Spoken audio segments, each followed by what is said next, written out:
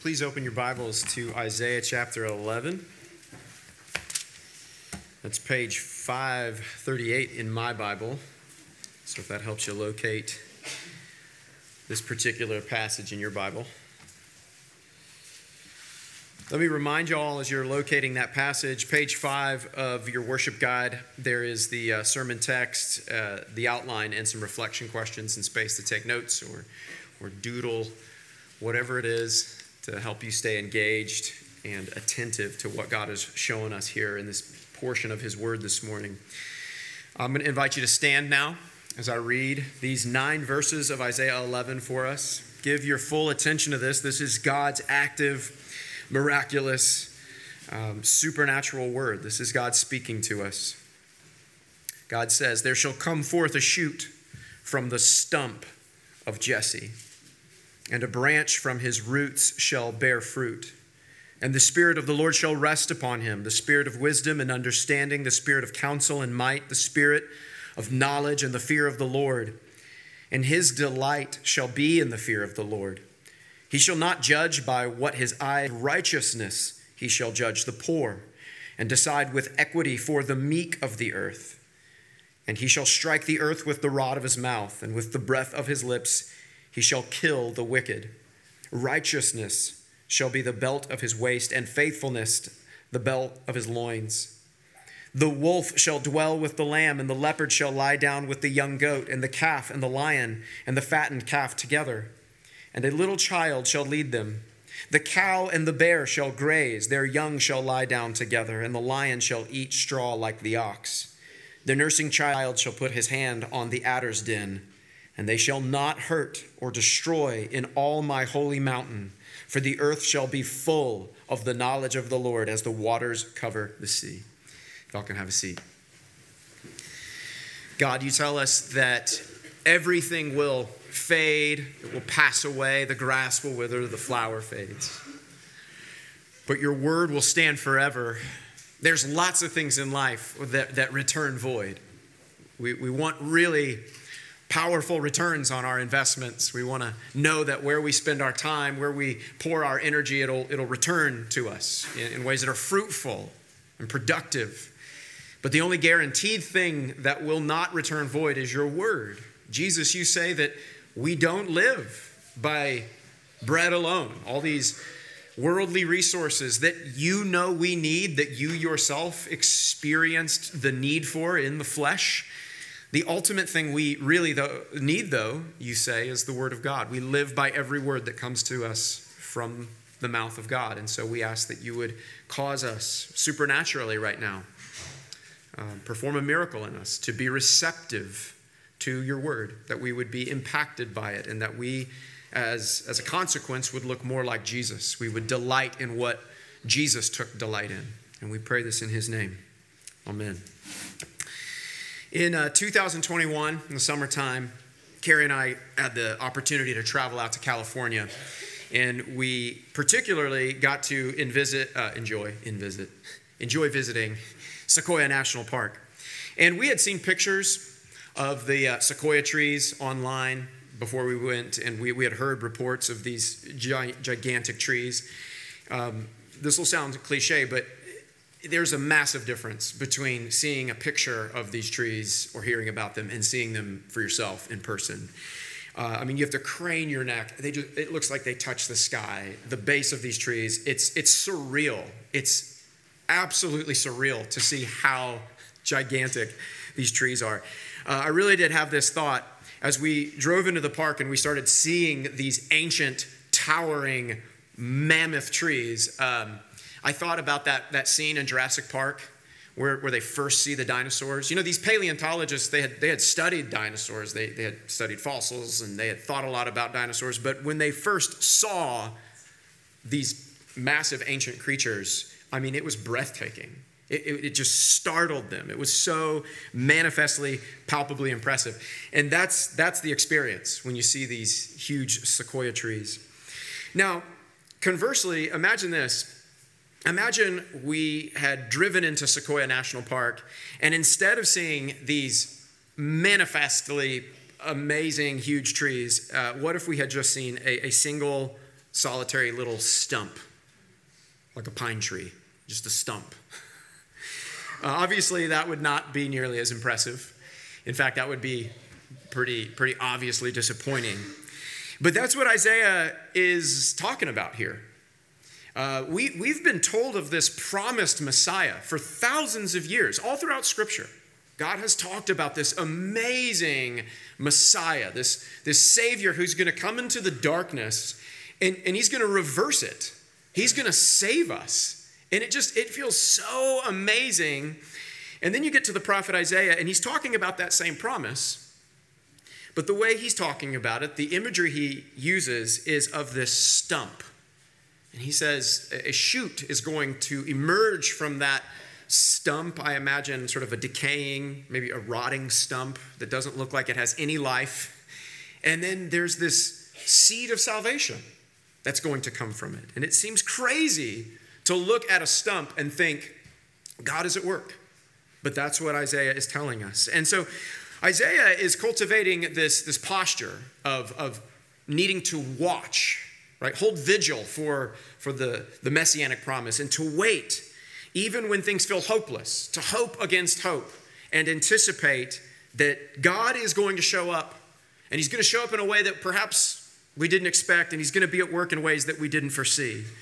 And Isaiah's actually been talking about this for some time. Isaiah 11 is not the first time he makes mention of this stump. If you go back to Isaiah chapter 6, Isaiah is talking about the world and how it's broken and it's dark and it's like a wasteland, he says.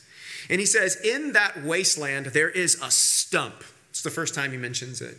And he says, the seed of salvation, God's promised salvation, believe it or not, it's in that stump. God's hopeful promise is actually hiding in the midst of the wasteland and in the midst of the darkness. And, this passage gets read and thought about at Christmas time, hopefully at other points in the year as well. But at Christmas time, it's very normal to read this prophecy of Isaiah. And so as you reflect on the Christmas story and you think about these themes of the world's darkness and brokenness and how God is brewing hope in the midst of that darkness, that's actually a pretty present and obvious theme in the Christmas story as well. Think about the darkness and the uncertainty of the Christmas narrative. It's a story of a teenage mom.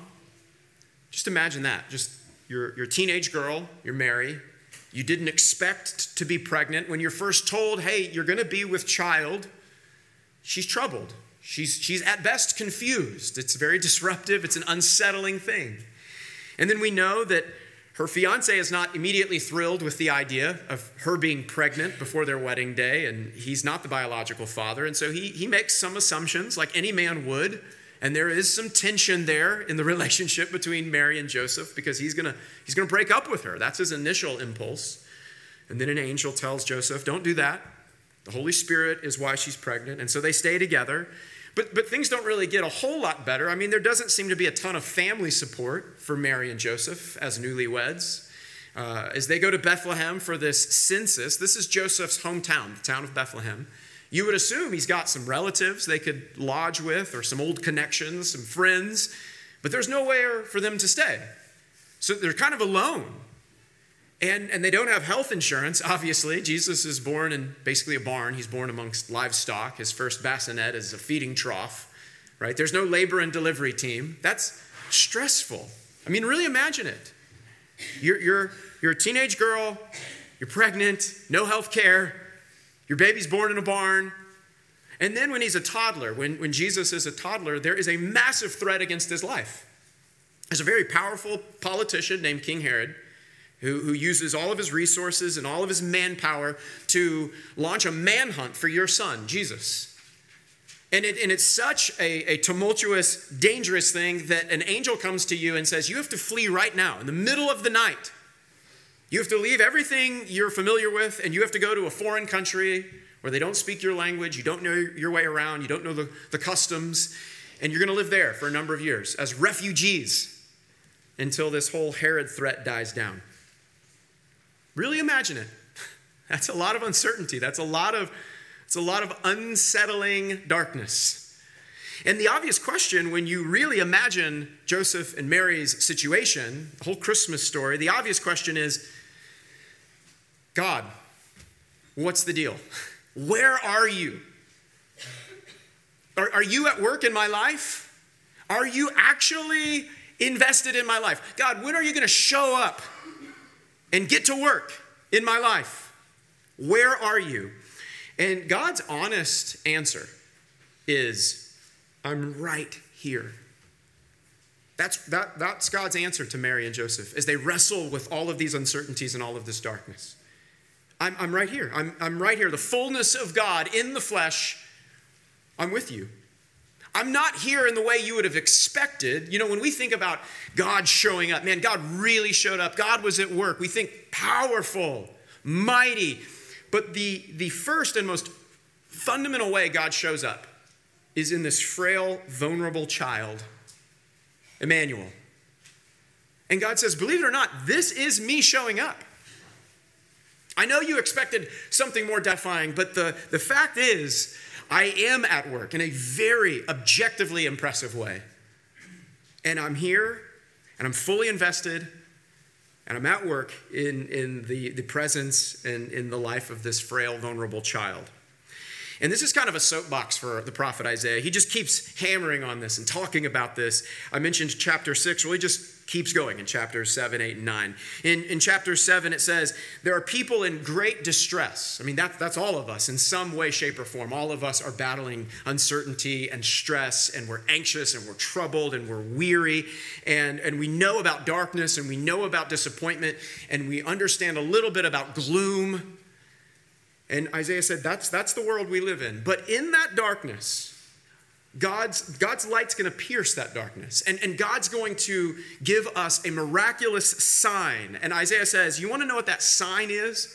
Like, what is the impressive, profound way God will pierce the darkness and provide a sign? And he says, it's going to be a virgin who conceives and bears a frail, vulnerable, weak little baby. That's your sign. And it will be God. God will become weak. God will become human. God will become frail. And you are to receive that as God's potent, objectively impressive sign. That's his answer to all of the stress and trouble and uncertainty you feel on a day-to-day basis. Isaiah chapter 9, it says, there will be no more gloom for those who are in anguish. And you hear that and you think, that sounds amazing. I would love to have no more gloom. I would love to be delivered from my anguish. It says, the people who walked in darkness, they will experience a great light. To people who dwell in deep darkness, the light of God will dawn. And you're getting your hopes up. You're excited. What is this light? What is this great light? And then God says, a child will be born. That's God's first and most fundamental answer to all of the anxiety and trouble we feel.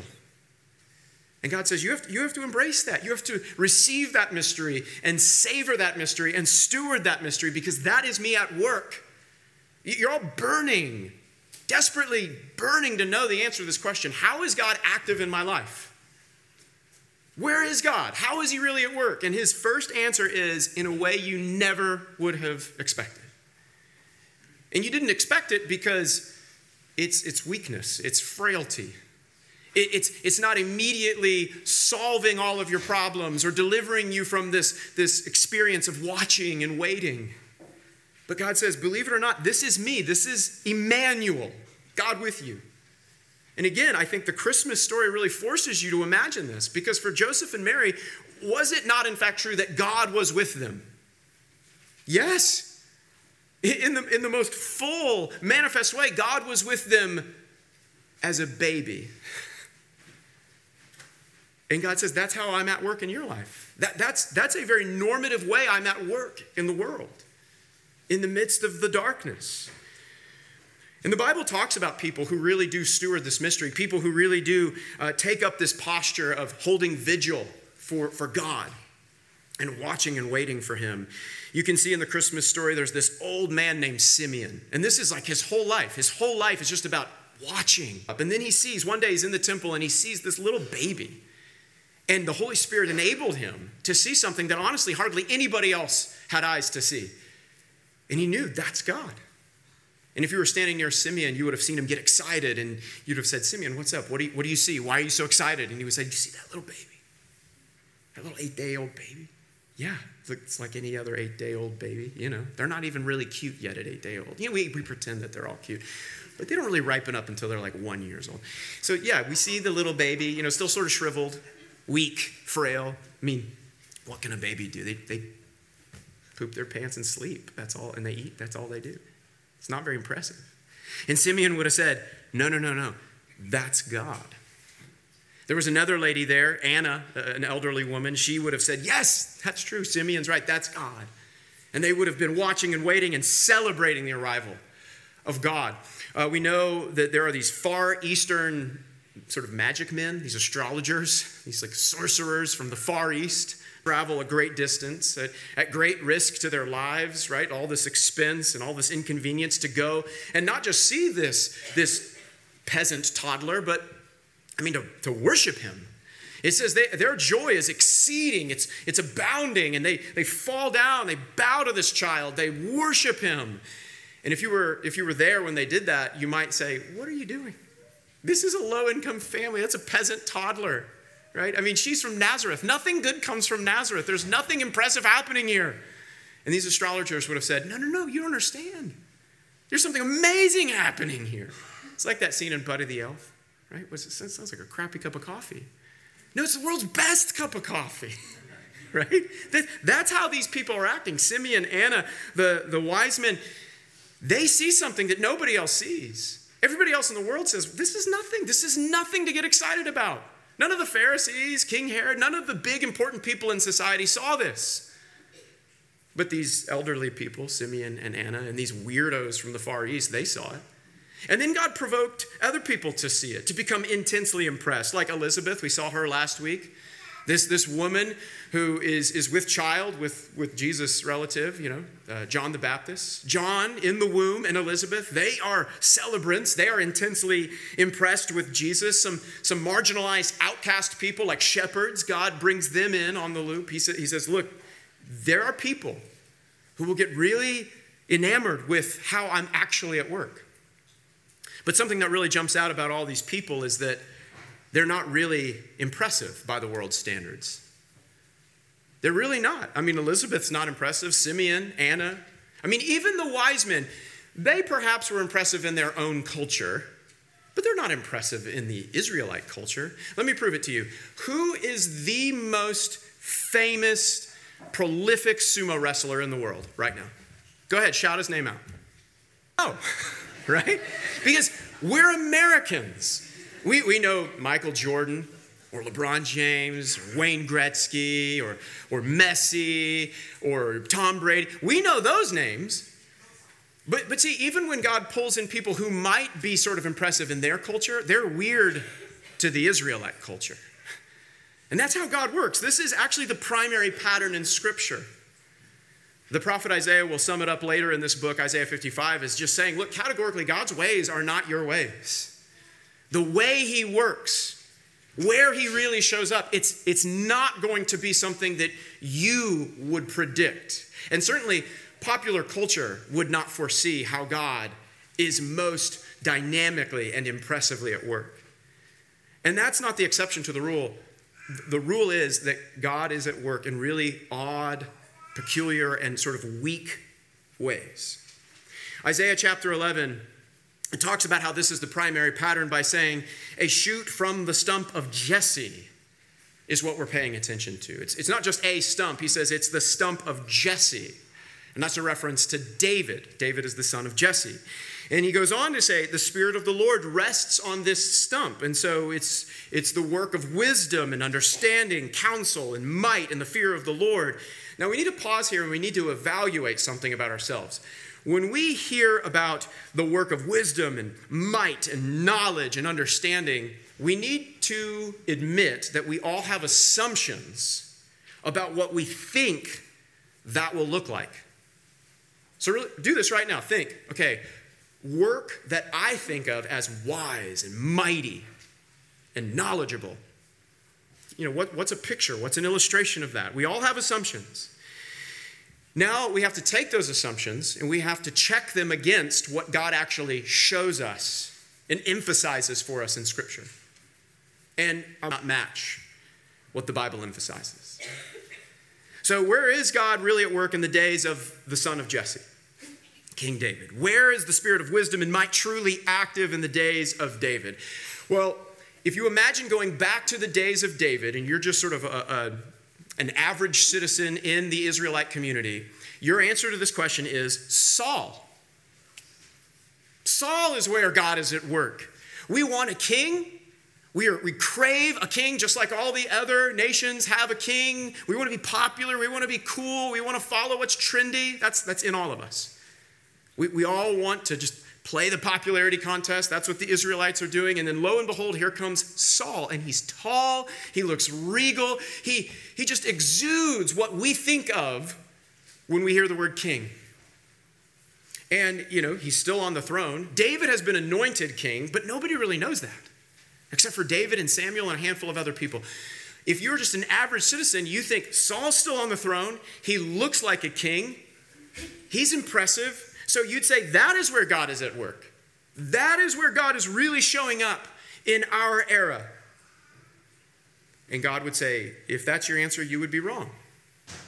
Same is true of the days of Jesus, the son of David, right? The fulfillment of all the promises and prophecies of David.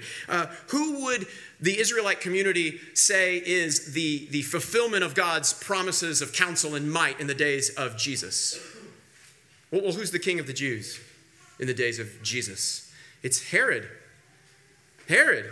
And Herod, you have to keep in mind, he built this big temple complex for the Israelite community. So he wasn't just a powerful kingly figure, but he was a religious figure. He built the big church building, right? He was the one who made it possible for us to have this religious campus where we gather to do our religious activities. And so the question of where is God at work, you'd say, well, it's obviously Herod. It's in Jerusalem. It's in the work of the temple. Lo and behold, though, the Bible says, no. Where is God? Where is he really at work? He's in Nazareth. You know the slogan of Nazareth?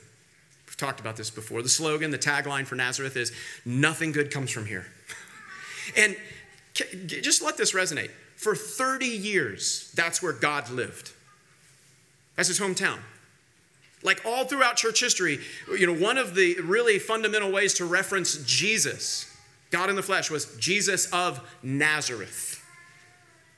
Nazareth is a place that none of us, no one in this room would want to go to Nazareth. It's not a trendy, happening place to be. Nothing good happens there. They don't have any cool microbreweries. They don't have any shopping malls. They don't have any cool stuff. It's Ichabod. The glory has departed. I don't know if there was ever any glory in this place. Nothing good happens there. And for 3 decades, that is where God lives. And we don't really know a whole lot about what he's doing there. It's kind of obscure. But that's where he's working. The light coming into the darkness in real time on the planet Earth for 30 years. That's where the light was living. So we need to confess this about ourselves. If we're reflecting on the stump of Jesse, the work of God in the days of David, a lot of us are just oblivious. We're oblivious to where God's really at work. And again, this is the primary pattern in Scripture. You could go back to some of David's predecessors, like his great-grandmother Ruth. Who was God really using in the days of Ruth? Well, the average citizen would not have thought of Ruth. She was a Moabitess. She wasn't an Israelite. She was an immigrant. She was a field worker. She wasn't even like a first-tier field worker. She was picking up scraps from the first-tier field workers, right? She came into Bethlehem with this kind of cranky woman named Naomi who wouldn't even let you call her Naomi. She would say, no, don't even call me Naomi. Call me Mara, because she was just so bitter and cranky. Not a whole lot of impressive thematic stuff happening there on the surface. But God says, that's where I'm at work. How do we get to the days of David? Well, we get there through this immigrant field worker who is the daughter-in-law of this cranky, bitter woman named Mara. That's how we get to the stump of Jesse. So the question is, do you really want to be where God is at work? So where was God at work in the days of the stump of Jesse, the days of King David? Well, I would invite you later today to go read 1 Samuel chapter 22. If you're taking notes, you can write that down. 1 Samuel chapter 22. And I'm actually going to have you read chapter 22 and chapter 23 later today, not right now. And what you'll see is that God was most primarily at work in the stump of Jesse, the days of David, in the wilderness. Not in the capital city, but in the wilderness, in this cave called Adullam. And you'll see that the community that rallied to that wilderness location in that cave, it was all these down and out people, these distressed people, people who were in debt. And so really think about what it would be like to be a member of that community. It's not a community where you sort of dress up and you put your best face forward and you perform for everybody and you keep up all of the pretentious stuff that we tend to do in society. I mean, this is a place where you bring your real self. And when you meet people, you say, yeah, I'm kind of down and out. I'm in debt. There are these things about me that I'm ashamed of, but I'm not going to try to conceal those things. I'm going to actually kind of just lead with those things and tell you who I really am. So it's a community where there's no pretense, but you're bringing your real self. And then what we know from David's life, specifically his Psalms, is that it's a community where you don't just sort of study the Word of God in sort of a controlled, sort of prestigious academic way, where you feel like really smart about what you're reading in the Bible, and there's brilliant insights from theologians who wear suits with elbow patches. That's not the environment. You're out in the wilderness, and David is leading you through Bible studies where you're wrestling through the Word. Read some of David's Psalms. These are not sort of academic, intellectual, emphasized Bible studies. These are emotional, very sort of kind of disturbing Bible studies where you're wrestling with what God is showing you in Scripture, and you're saying, here's how I feel, and you're prayerfully fighting in this relationship with God. And that's how God's going to generate fruitfulness in this relationship that he wants to develop with you. It really begs the question, where do we invest our attention and our energy nowadays? Where do we tend to fixate? Well, to name an obvious one, in some ways, because you can't escape it, because we all have phones and we all follow some news feed. I mean, we're all at least fairly well fixated on Travis Kelce and Taylor Swift. We know what's going on. I mean, there's a Chiefs game. Is Tay-Tay there? And they're going to show her in the suite. And then where are they going to go to eat after the game? And she's wearing a bracelet with his name on it. And it's just all this stuff, right? And you know what God would say? He'd say, that's fine. All relationships have to start somewhere. They're in the sort of puppy love, honeymoon phase, whatever. But you know what God would say? He'd say, if you want to know where I'm really at work, where I'm really cultivating really impressive stuff that wouldn't strike you as impressive. The tabloids won't talk about this stuff, but where I'm really doing good stuff, go to a married couple who's been married 30 years. And they're not great at communicating because they've gotten a lot of bad habits over the years, and it's tense. They're both sort of on edge, and one member of the marriage says something and the other one gets a little defensive, like, what's that supposed to mean? And they just it's awkward, but they stay married. And maybe they go to counseling, they fight through some of that, they fight the good fight, and they just keep trying to put in relational deposits even though they're not great at it. And they just keep striving to steward this mystery of these two becoming one and the gift of marriage. God would say, that's where I'm really at work. That's where I'm cultivating the real good stuff of the gospel. And again, it's not going to be the kind of stuff that you see in headlines, but that's where I am truly doing amazing work. And we hear stuff like that and we think, I don't want to do that. I don't want to think like that or commit to that being where God is at work because it feels so weak. I mean, that's going to put me in positions of feeling weak and vulnerable. It's going to feel risky to me. And that's how it felt for David. The stump of Jesse. Where was God really at work in David's life? Well, he was at work in his weakness. Guys, David felt phenomenally weak out there in the wilderness. His life was constantly in danger. He didn't know, what are we doing tomorrow precisely? had to trust God and lean on God, not on his own understanding. It wasn't this predictable, comfortable, convenient life that we all sort of naturally dream about. And God says, believe it or not, that's where I'm at work. In scenarios where you cannot lean on your own understanding. And you have to look to me and you have to live by faith in me. It's actually marvelous when you read about David's life. Here, the prophet Isaiah says the work that God's doing in David's life, David's not just hiding out in the cave and processing his emotions. He's really doing good kingdom work. It says the kind of work that the King David will do is he will judge not by what his eyes see, but he will judge with righteousness. He will pursue justice for the poor and the meek. He will punish the wicked. Righteousness shall be the belt of his waist, and faithfulness will be the belt of his loins. So if you later today read 1 Samuel 23, you'll see that David, he goes by enemies, by Philistines. And at great risk to himself and his very small number of troops, they go and they fight the Philistines to save the meek and to provide justice for the poor. And in doing this, David knows that he's not just taking the risks of war into account, he's going to give away his position. Word's going to trickle back to Saul, and Saul's going to come looking for him in the territory of Keilah. And then the people of Keilah, instead of being grateful to David, they betray him. And they tell Saul where David's hiding. And you read all of that and you think, oh gosh, that just sounds so gut-wrenchingly weak. It sounds so exposed and vulnerable. It sounds like suffering. And everything in my flesh wants to avoid that. And yet God says, if you want to be involved in what I'm doing, if you want to experience me, and you want to be where I am, and you want to know something of where I'm at work, that's where I'm leading you. That's the primary pattern in Scripture. God says it's not just that I'll preserve you in that dynamic. I will actually perfect my power. That's where God will perfect his power. That's what he says. Hebrews chapter 2 says this. I love how realistic this is. It says, everything is under the subjection of Jesus. Okay, so that's a fact. But then it says, but admittedly, at present, we don't see everything in subjection to Jesus. So if everything is under the subjection of Jesus right now, you're going to have to believe that by faith, because by all appearances, it doesn't seem that way. And that's what the author of Hebrews says.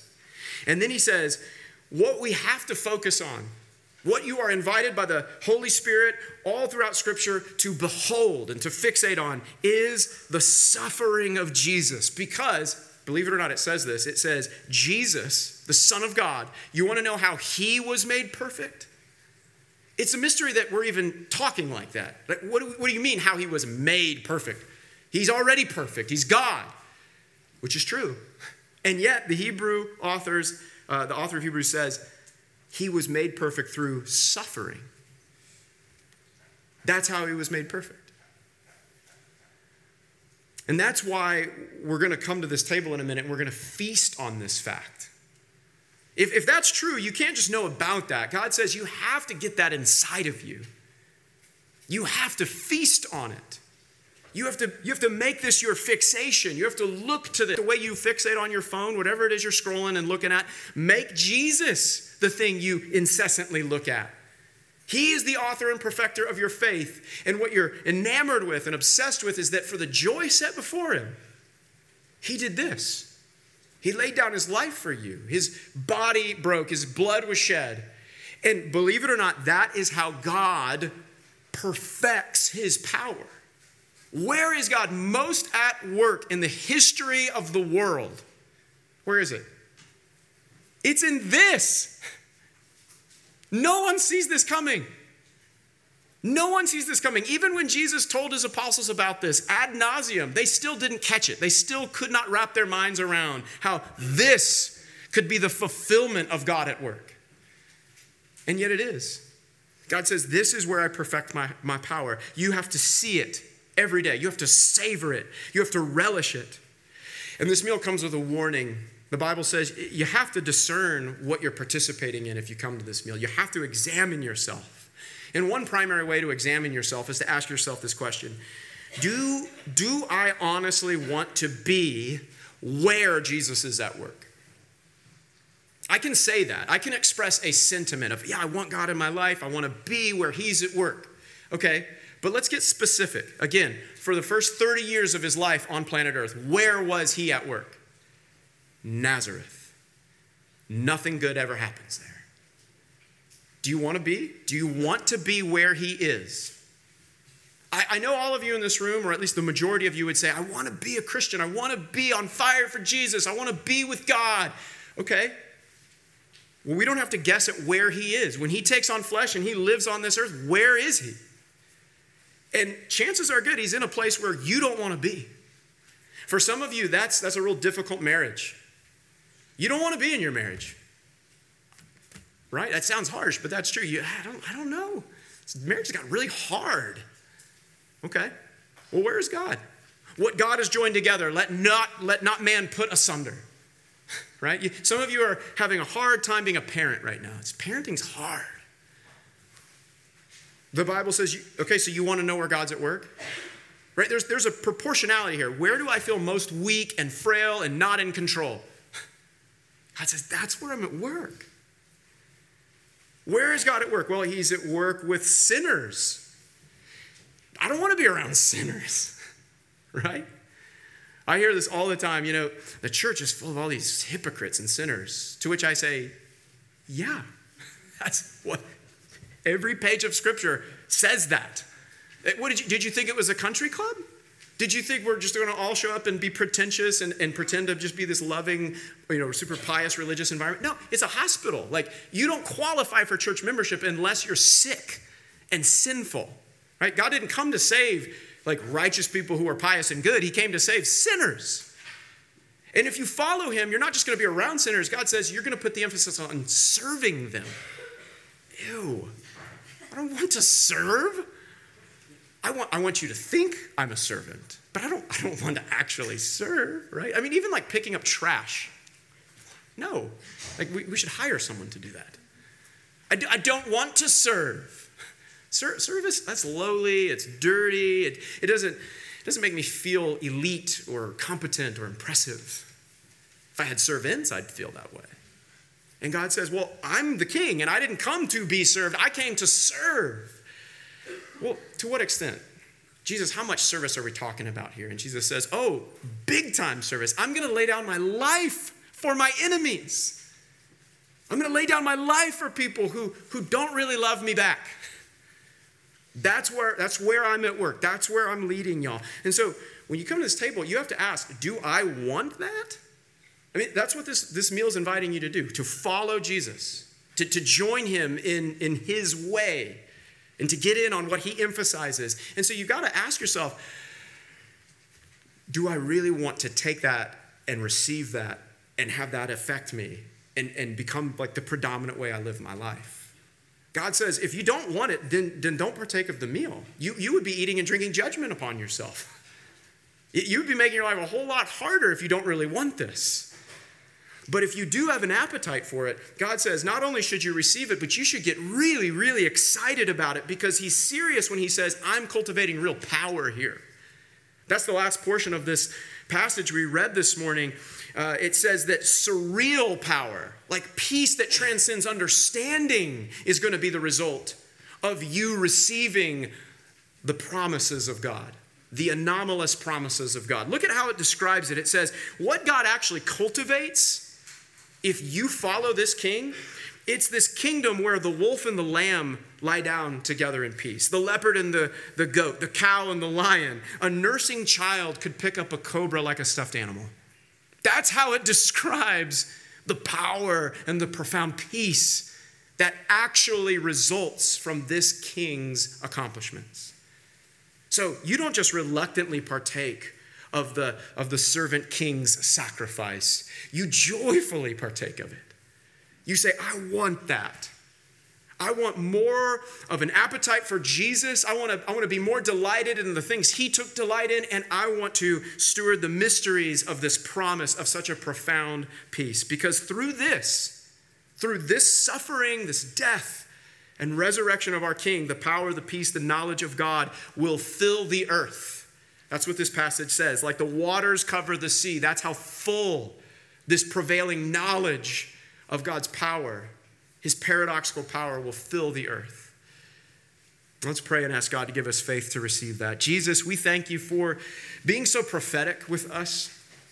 We have a whole section of the Bible just called the prophets. And if we actually take time to read it, it pierces us. It does not cater to our cravings for convenience or comfort or immediate gratification. And we want to admit that. And we also want to tell you thank you, because you call yourself the good physician. And that means you're gonna surgically cut in and you're gonna make adjustments, not to harm us. It will hurt, but to heal us and to conform us more and more into the image of the joyful, life-giving King, Jesus. And we ask, God, that you would cultivate in us always an ever-growing appetite for Jesus and for his ways. And we pray this in his name. Amen.